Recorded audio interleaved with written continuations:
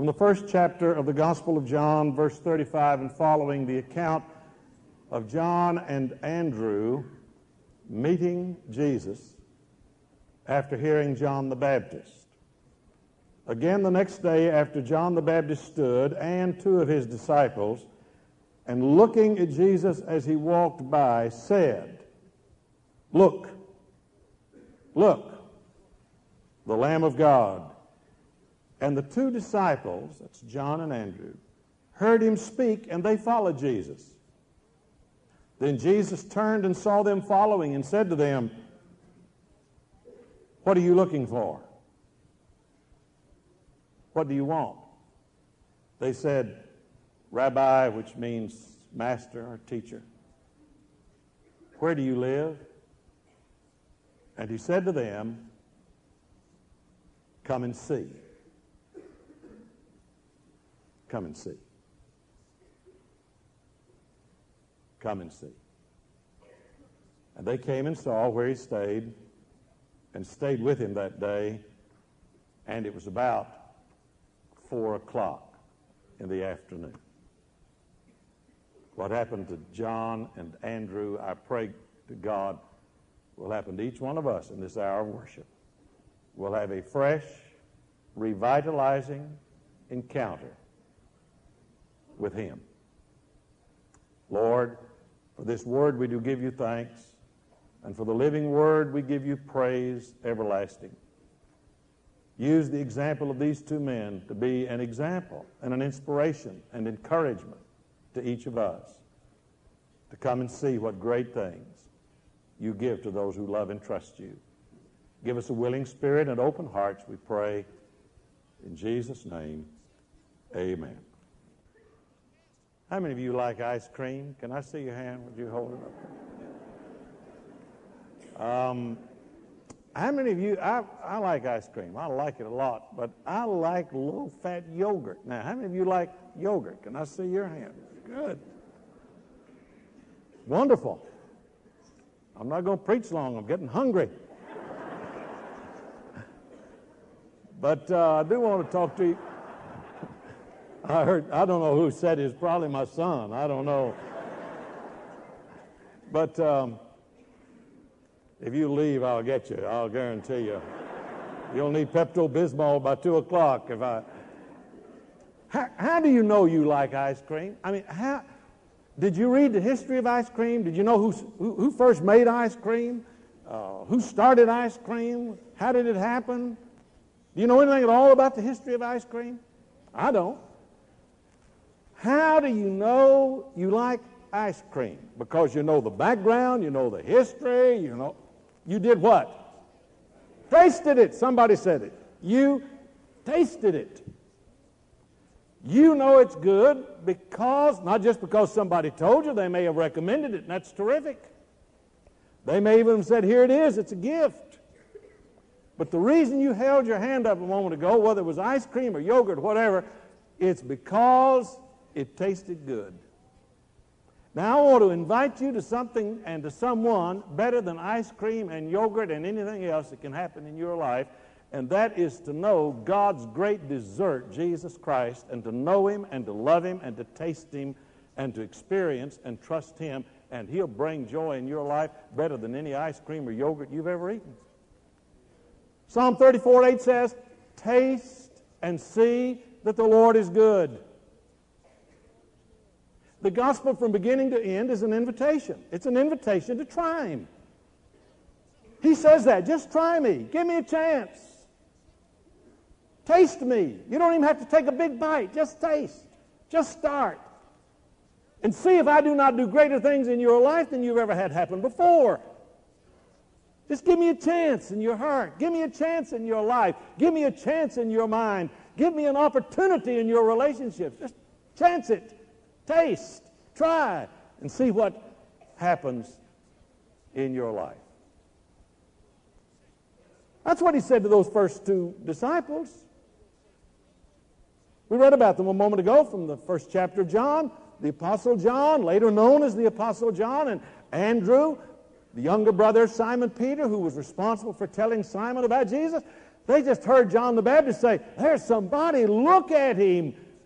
And they went up and began a conversation, and they said, where do you come from? He didn't answer them at that point. They weren't ready for doctrine then. What they needed was a relationship. That would come later, and John would later write, in the beginning was the Word, and the Word was with God, and the Word was God. All things were made by Him. Without Him was not anything made that was made. But at that point, Jesus did not lay any theology upon them. He didn't tell them to go to church. He didn't tell them to stop this and start that. He gave them an invitation to do what? Come and try me. Just come and see. See if I won't make a difference in your life. And it made such an impact upon them that John remembers the hour of the day. It was about 4 o'clock in the afternoon. And suddenly they tasted God's dessert, life, like they'd never known it before and never would know it in the religion to which they had been adhering. They'd found the giver of life. And life then for them was forever different. The gospel's an invitation. Now in a few moments we're going to have an invitation here. It's not my invitation. It's not the church's invitation. It's the Lord's invitation. We invite you to trust Him, to taste Him, to try Him. You say, well, Buckner, I don't understand much about Christian doctrine. You probably understand more than John and Andrew understood that day on the shores of the Jordan River when they first came to trust Jesus and met Him. They just started. Christianity is tasting. It's just testing. It's just starting out. It's a relationship. You say, well, I don't know whether I want to join this church or another one. That's okay. You don't have to join this church. We're not talking about joining the church unless that's what you want to do. We're urging you to trust Jesus. Taste Him. Try Him. Say, I'll do it. I'll start following Him and see if it works out in my life. Give Him a chance. That's all. And when people come down the aisle, as they did in the early service, and they make decisions, I've had people say, well, what do they do when they sit down there? What do you say to them? Do you have to have something memorized? Do you have to come with a list of references? Do you have to tell how much you weigh or something like that? Well, no, we don't ask you that. You wouldn't tell us the truth anyway, and we don't want you putting fabrication down there. We just get your name and address and talk to you a little bit about what you want to do and the decision you're making. Just do it. Whether it's to join this church, you've been thinking about it for a long time, maybe planning it, wanting to do it, just do it. We're going to sing in just a little while, and the gospel is an invitation to taste and see that the Lord is good. And you need to follow through on that. You need to come on and to do that. Because you see, Christianity is a person. It's not a religion. Christianity is a person. Christianity is not a plan. It's a person. Now, the person has a plan for our lives.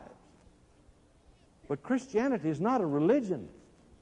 Because religion is something men do. It's certain works that they perform, certain words they memorize, certain buildings they frequent. That may be religion and can be a good thing if it's an expression of a relationship, but it can never be a substitute for the relationship. Christianity is a person. It's Jesus Christ. Just try Him. Give Him a chance in your life. Just taste and see that the Lord is good. Real good. Better than ice cream.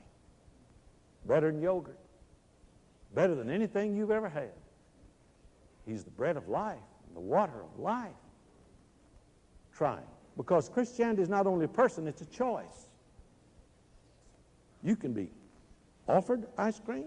You can be invited to a party. But you've got to respond. It's a choice. You've got to choose to say, I will. I'll try it. I'll give it a chance. With as much of me as I understand, I will trust to as much of Him as I comprehend. That's it. And everybody here this morning is going to make that kind of decision. Now, you may or may not make a decision or need to make a decision to trust Christ for the first time. You may already have done that. But you may need to renew that commitment to Him again today to say, Lord, I am trusting You. If I have never trusted You before, I trust You now. With more of my heart than I know now, I trust to You. I give my heart and my life to You. To just tell Him that. Make the decision to say down inside, Jesus, I do love You. You said it when you were 10 or 11 or 12 or 20 or whenever it was you made that initial commitment to Jesus. Tell him again that you love him. Make the decision today to tell the Lord every day that you love him. That's a good rule to follow with people that we love. It's a good thing for me to say to Martha and Martha to say to me, Martha, I love you. We say that every day. I love you. Don't be like the fellow who was talking to his wife and she said, do you love me? And he said, sure, I love you. Didn't I tell you that when we got married? She said, yeah, that's been 20 years ago. He said, if I ever change my mind, I'll let you know. That'd be tough to live with somebody like that, wouldn't it? Tell them. You trusted the Lord 20 years ago, trust him again today. Say, Lord, I do. I trust you. I give my heart and my life to you. And because you mean so much to me, I'm going to recommend you to some friends I've got. That's what witnessing is. A witness is not somebody who understands all the Bible. You don't have to know a thing in the world about the law to be a witness. Jesus did not call us to be his advocates. He may have called a few to be involved in Christian apologetics and the proofs of the faith and all that sort of thing. He called a few and equipped a few to do that, but he called all of us to be a witness. And a witness in a court of law does not have to have memorized Blackstone's commentary on the English law. You don't have to know a thing in the world about the law to be a witness. All you have to do is just tell what you know. Something happened to me. This is the best ice cream I've ever eaten. This yogurt's terrific. Try it. Do you ever recommend movies to anybody? Have you seen Dances with Wolves? I'm recommending that movie to you right now. Marvelous story. Do you ever recommend food to somebody? Do you ever recommend a book to somebody? I imagine we do. How long has it been since you recommended Jesus to somebody? Best friend you've ever had? Loves you unconditionally and eternally? Gives you strength in those hours when you need him? Just tell about it. That's what witnessing is. I'm not talking about getting the Bible and beating people over the head and telling them they're going to hell or something like that. That's not witnessing. Just share what Christ has done, just in a word of recommendation. Don't preach down to people. No, we're not better than anybody else. We're just forgiven by God's grace, and we want everybody to experience the same gift. That's all. So it's a choice. And you're going to make a decision today. Everybody in this room is going to make a decision of some sort. It's inescapable. We're going to say yes or no. There is no such thing as spiritual neutrality. We're either going to say yes or no to trusting the Lord. We're either going to say yes or no to doing that which he's leading us to do. We're either going to say yes or no. To say maybe, to say tomorrow, is to say no. Call it by its right name. There is no such thing as spiritual neutrality. In fact, neutrality can be a very insidious and pernicious enemy. You cannot be neutral. Jesus said, he that is not with me is against me, and he that gathereth not with me scattereth abroad. Are you with him? Against him. Are you a gatherer? Do you try to bring people to light and life and love? Are you a troublemaker, a scatterer, sow seeds of discord? You and I have that choice to make, and we cannot postpone it. To postpone it is to say an emphatic no. For example, you get an invitation to a party, and down at the bottom it says those 4 letters, RSVP, Respondez s'il vous plaît is what I think it means in French. In English it means, tell us whether you're coming or not. Are you going to be there or not? Well, you can call up and say yes, or you can call up and say no, or you can just throw the invitation in the wastebasket and say, I'm going to be neutral. I'm not going to say yes or no. But you throw that invitation in the wastebasket, you still miss the party. You've disguised the no with procrastinationism. Don't let that happen. For Christianity is a choice, and it's a choice that only you can make. Your parents cannot make it for you. The church as an institution, an organization, and fellowship and body cannot make it for you. I cannot make it for you. A priest cannot make it for you. A husband or wife cannot make it for you. Everybody has to make his or her own personal commitment to Jesus Christ. Someone cannot make that decision by proxy for you any more than they can take a bath for you, or brush their teeth for you, or eat for you, or go to school for you. They can encourage you, they can set an example, they can try to teach, they can try to witness, but you've got to decide, I will do it. It's a choice.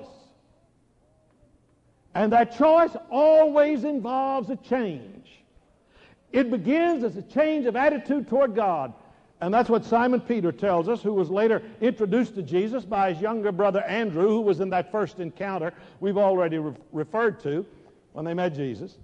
And Simon Peter later wrote to us and to the church at large these words in 1 Peter. That's the first letter that he wrote, which is what it means.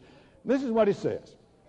Wherefore, laying aside all malice and all guile and hypocrisy and envy and all evil speakings, as newborn babes desire the sincere, that's undiluted, uncontaminated, the sincere milk of the Word, that you may grow thereby, if so be, and here comes the word again, if so be you have tasted that the Lord is gracious. If you've tasted that the Lord is good, some good things are going to begin to happen in your life. You're going to get rid of some of the junk food that's been cluttering up your life, and progressively you're going to move to a healthy diet, and over a period of time you're going to become stronger and stronger and stronger if you have tasted that the Lord is gracious. Now, I know people who didn't taste of a gracious God in their growing up days. I keep running into people who were fed a different kind of God by well-meaning and conscientious and sincere family or friends or church or whatever it was. I attribute to them the best of intentions, but I know people who grew up being fed a mad God, a bad God, a sad God. Now, they've not met the God that's revealed in Jesus Christ if they're like that. He's glad, not sad. He's come to give us life. He's for us. He is with us. He loves us. I will never forget a single adult in our church who stopped me on the parking lot downtown 2 or 3 years ago now. And he said, Buckner, I cannot tell you how much I'm enjoying Trinity, the singles ministry there. And he said, it's just, I feel a place of acceptance and love, and it's just making all the difference in the world in my life. And I said, well, we thank God for that and for our leadership, like Ron Hill, who just sang a moment ago, and tremendous work that he and so many others are doing. And he said, you know, Buckner, I grew up in the Bible Belt. I said, well, I kind of figured that I did too. I grew up in Dallas. That's the buckle on the Bible Belt is in Dallas. And that's why they're all tight up there, you know. Fundamentalism has kind of got them buckled down. He said, no, I mean Bible Belt. By that I mean I grew up where they had the Bible in one hand and the belt in the other, and they were beating on me with both of them all the time, trying to get me to change. Force is not going to change you. The law cannot change you or me. The most powerful force in the world is the power of love, the power of a good and gracious God. And if you've tasted that the Lord is gracious, it will be the love of Christ that constrains you, as Paul says. Not the fear of Christ, not the judgment of Christ, not the condemnation of Christ, but the love of Christ. When you find out that God is gracious and loving kindness is characteristic of His forgiving person, all of life is different. Stuff starts going out as new life starts coming in. And Simon Peter says that. Did you hear what he's saying? Wherefore, laying aside all malice, guile, hypocrisy, envy, and evil speakings. Now, if you try to get rid of those things on your own, you'll never make it. If we try to get rid of those things through religion, you can't do it. You can repent every day of having malice and guile and hypocrisy and envy and evil speakings, and it won't change a thing. Hear me. Repentance is impotent to produce new life. Repentance can become detrimental to your life if it is not followed immediately and instantaneously by something positive to replace that which you are repenting of. Jesus told a parable, illustrates it perfectly. This fellow had this house, and had some devils in it, so he cleaned them all out, ran them all out, got the place spick and span, all fixed up. He didn't put anything in there, so those guys went out and got their cronies and came back, and the house was 7 times worse than it had been before. Same thing can happen to you and to me if we think, oh, I've just got to repent, I've got to stop this, and I've got to stop that. You try to live on an empty life, it won't work. Those old things that keep coming back, it's like trying to get rid of your headache by cutting off your head. How do you not think a thought? When you tell yourself not to think a thought, you're thinking the thought to tell yourself not to think it. You end up on a treadmill. You see, the gospel, what Jesus Christ has come to do is not repress that malice and that guile and hypocrisy and envy and evil speakings and any other stuff that's in our lives that clutters us up, that junk food that ruins us. He's not come to repress that. He's come to replace that.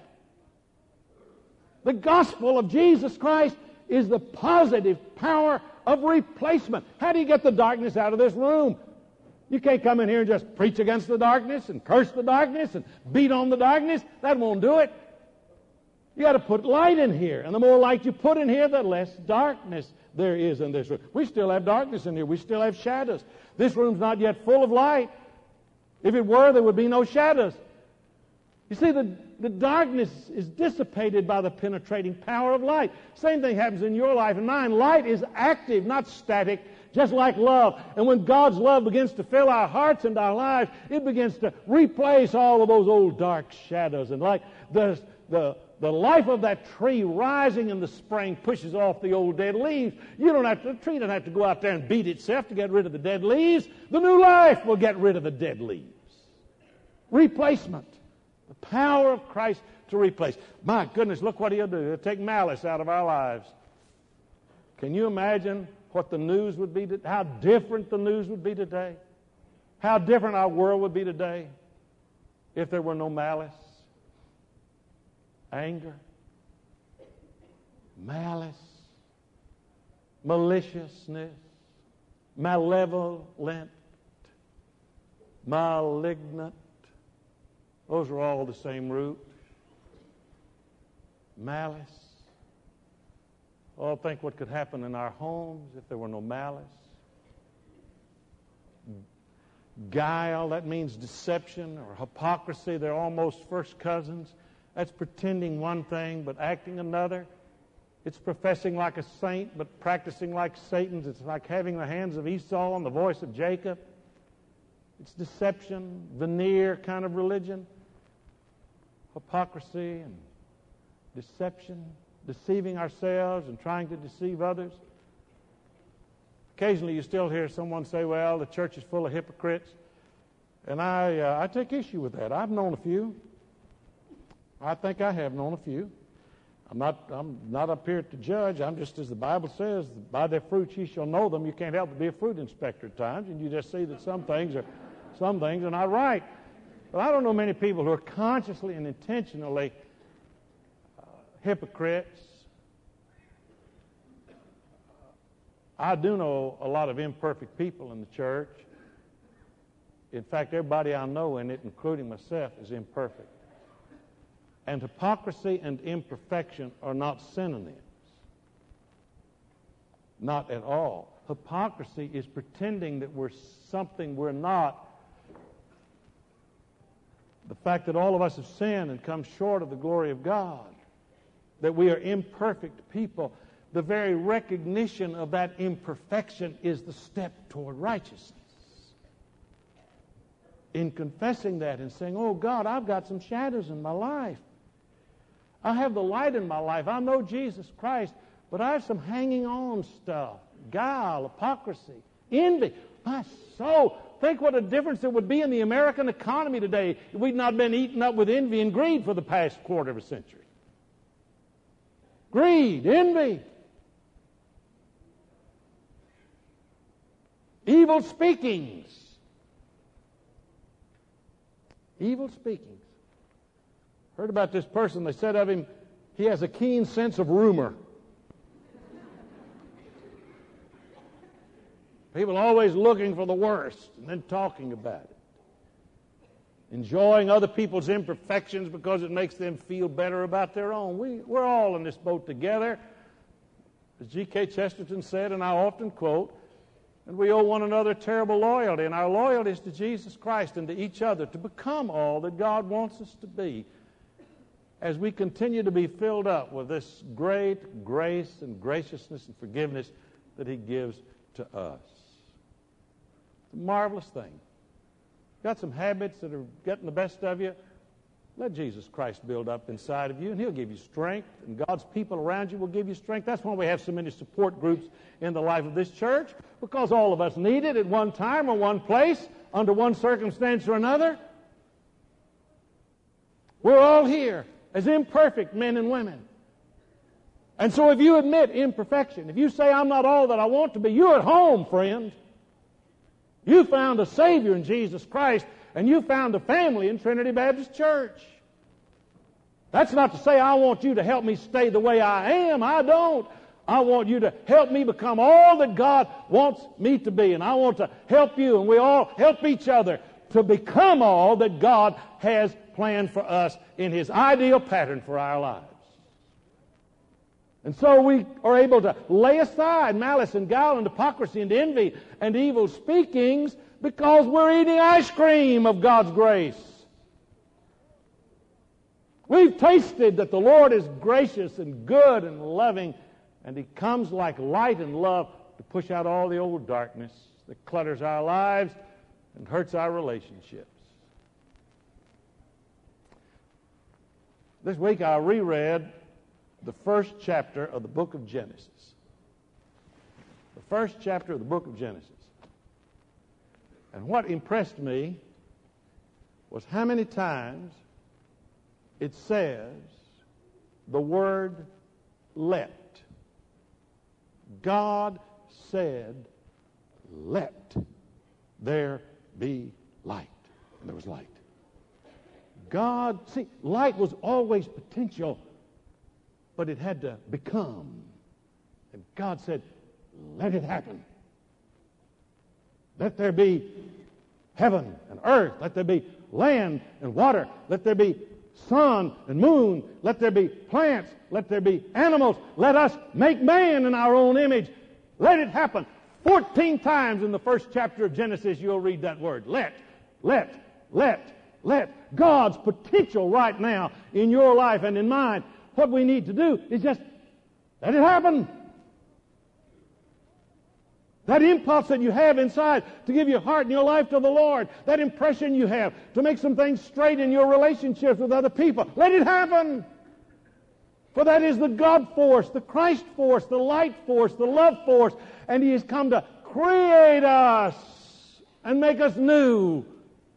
Let it be, let it be, let it be, let it be. Some of you may have grown up in an atmosphere where you sang the little chorus that I want us to sing for just a moment. Eleanor, you get over there to the piano. I'm tempted almost to sing a solo, but I don't want to stun anybody in this. How many of you remember, let go and let God have His wonderful way. Let go and let God have His way. Your burdens will vanish, your night turn to day. Let go and let God have His way. Would you do that, Clark? Come on, sing with me. I may not have had the same key that you're going to sing it in. If you know that, just remain seated. If you know that, just remain seated and just sing that little chorus. And let's not only sing it, let's do it. Sing it together. Come on. Let God have His wonderful way. Let go and let God have His way. Your burdens will vanish. Your night turn today. Let go and let God have His way. Why don't you do that right now? Let's stand. You come. I'll be right here to greet you. Sing it, choir.